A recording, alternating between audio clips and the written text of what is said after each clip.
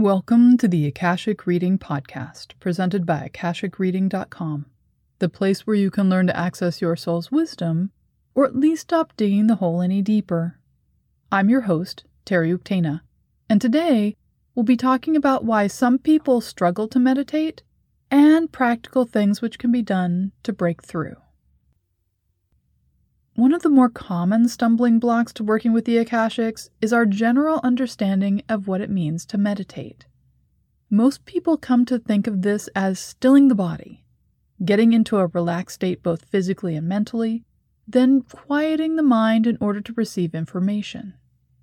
Unfortunately, while the description seems simple enough and is presented as simple, it's one of the most difficult forms of meditation to practice successfully, and for many, can become not only an insurmountable hurdle, but a negative experience, which feels like spiritual judgment.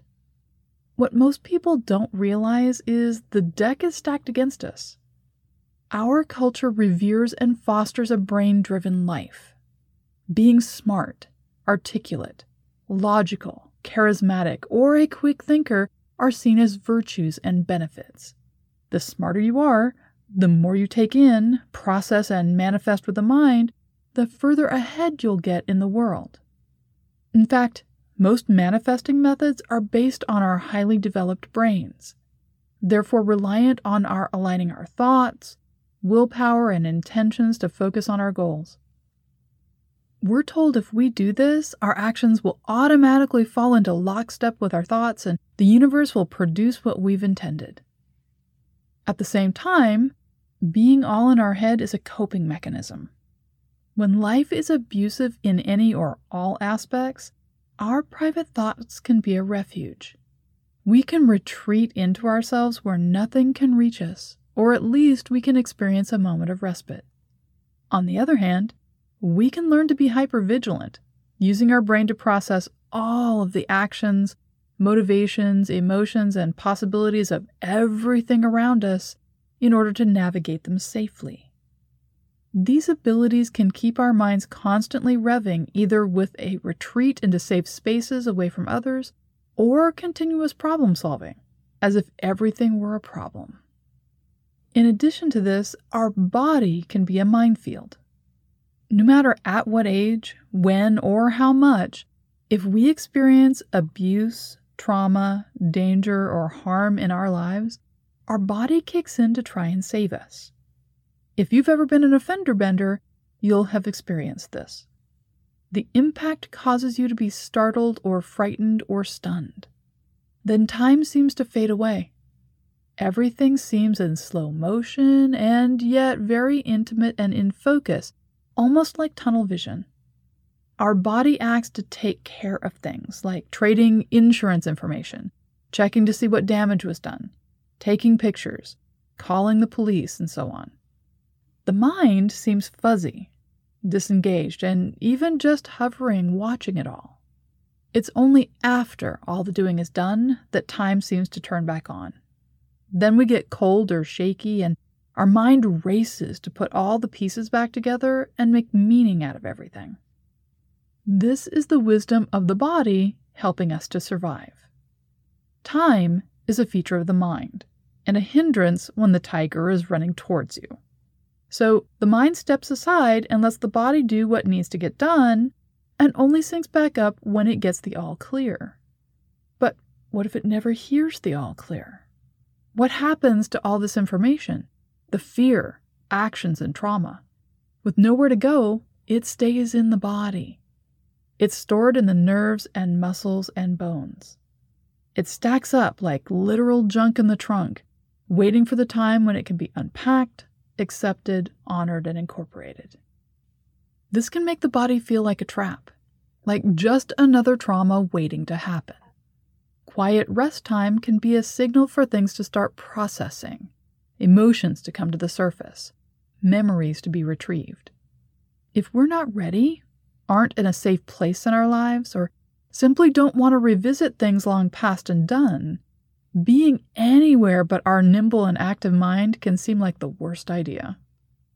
Plus, our culture teaches us our body is a mechanical thing, which, like a car, loses a significant amount of value the minute it leaves the lot and drives off on its own into the world.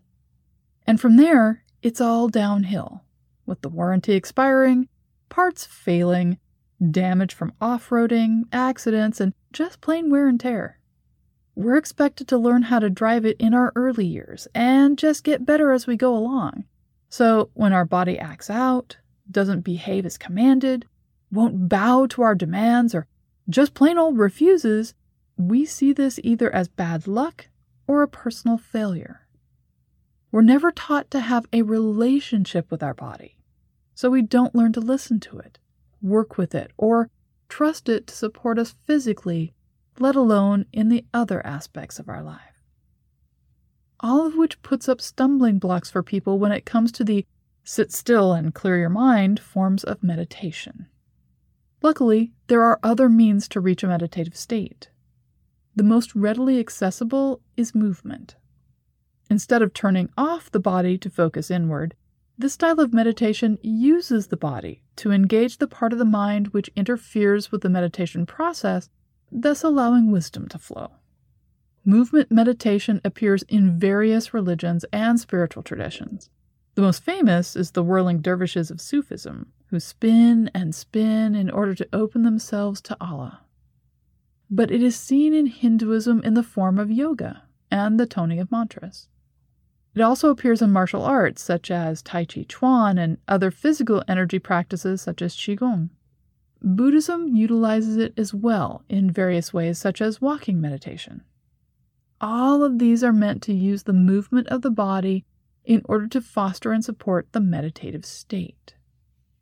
So instead of having the mind tell the body to be quiet, then working to get the mind to shut up, the body becomes active, and through its activity, it provides a safe space for the mind to stop problem solving and unfold its full potential.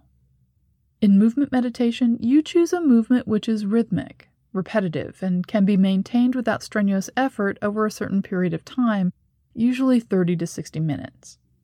Common examples are long walks in a park or neighborhood, hiking non-strenuously, washing dishes by hand, biking, jogging, swimming, knitting, hand quilting, and so on. In any chosen activity, the rhythm, like the rocking of a chair, is calming and soothing, while the action requires the problem-solving logic functions of the brain to focus on the task at hand and keeps us from injury. These two factors set the conditions for the meditator to drop into what is commonly thought to be a daydreaming state. Getting the mind from one state to another takes an average of 15 minutes.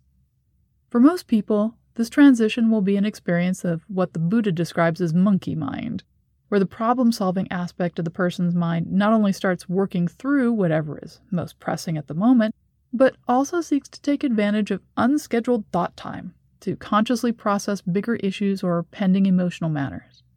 However, these are usually chewed through to a resolution, dead end, or pause within 15 minutes plus or minus. At the same time, the rhythm of the movement has created a relaxed state.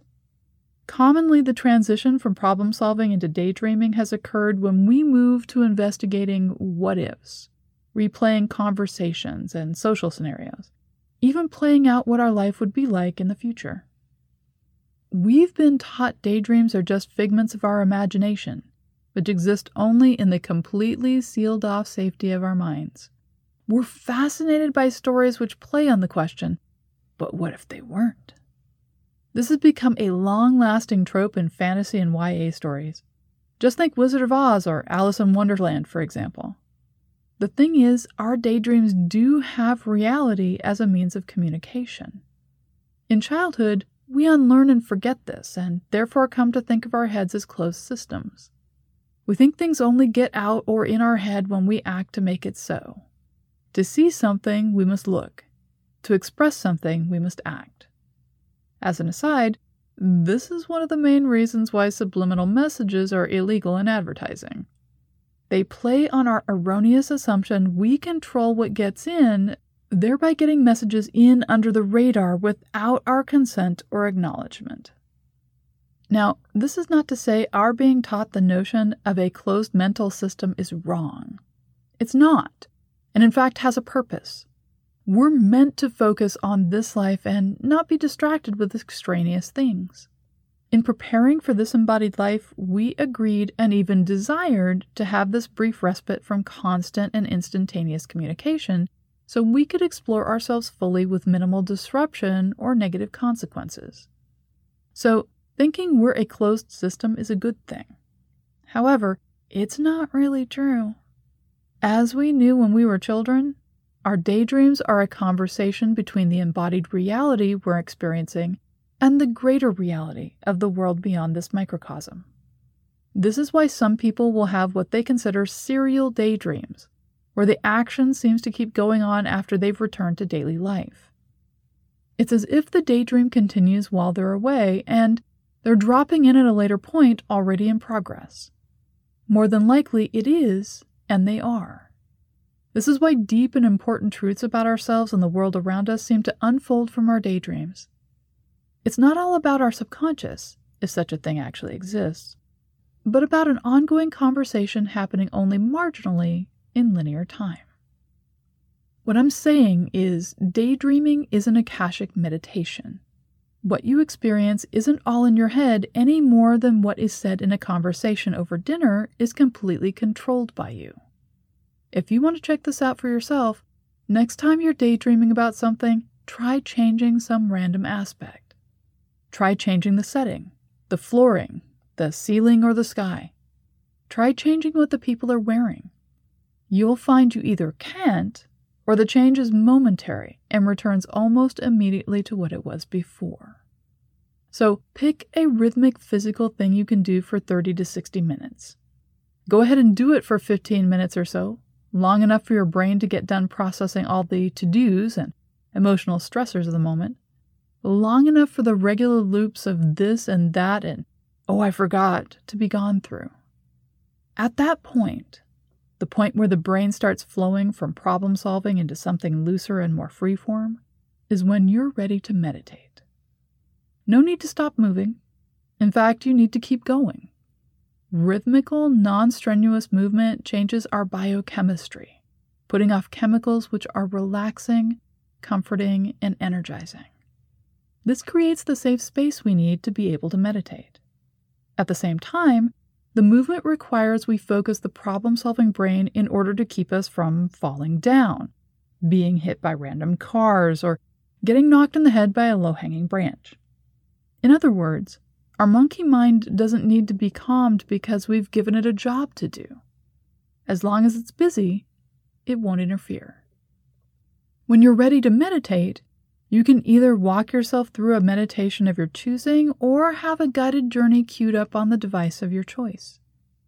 Keep moving and follow along. You'll find you have no problems doing both. In fact, this is something you already do on a regular basis. It's how you can have amazing insights in the shower and still get clean as if by magic and autopilot. Or why complex traffic situations make us realize we need to focus for a minute because we didn't need to focus before. Driving is a self-hypnosis meditative state in and of itself. So don't despair if seated stillness and mindfulness meditation don't work for you. There are many roads to meditation, and your own 2 feet can show you the way. And that's all the time we have this week. If you're interested in knowing more, check out my website, akashicreading.com. And if you're enjoying this podcast, please consider supporting it by subscribing on Patreon. You can see all my other offerings and get regular updates about what I'm working on at patreon.com/TerryUtena. Thanks. Bye.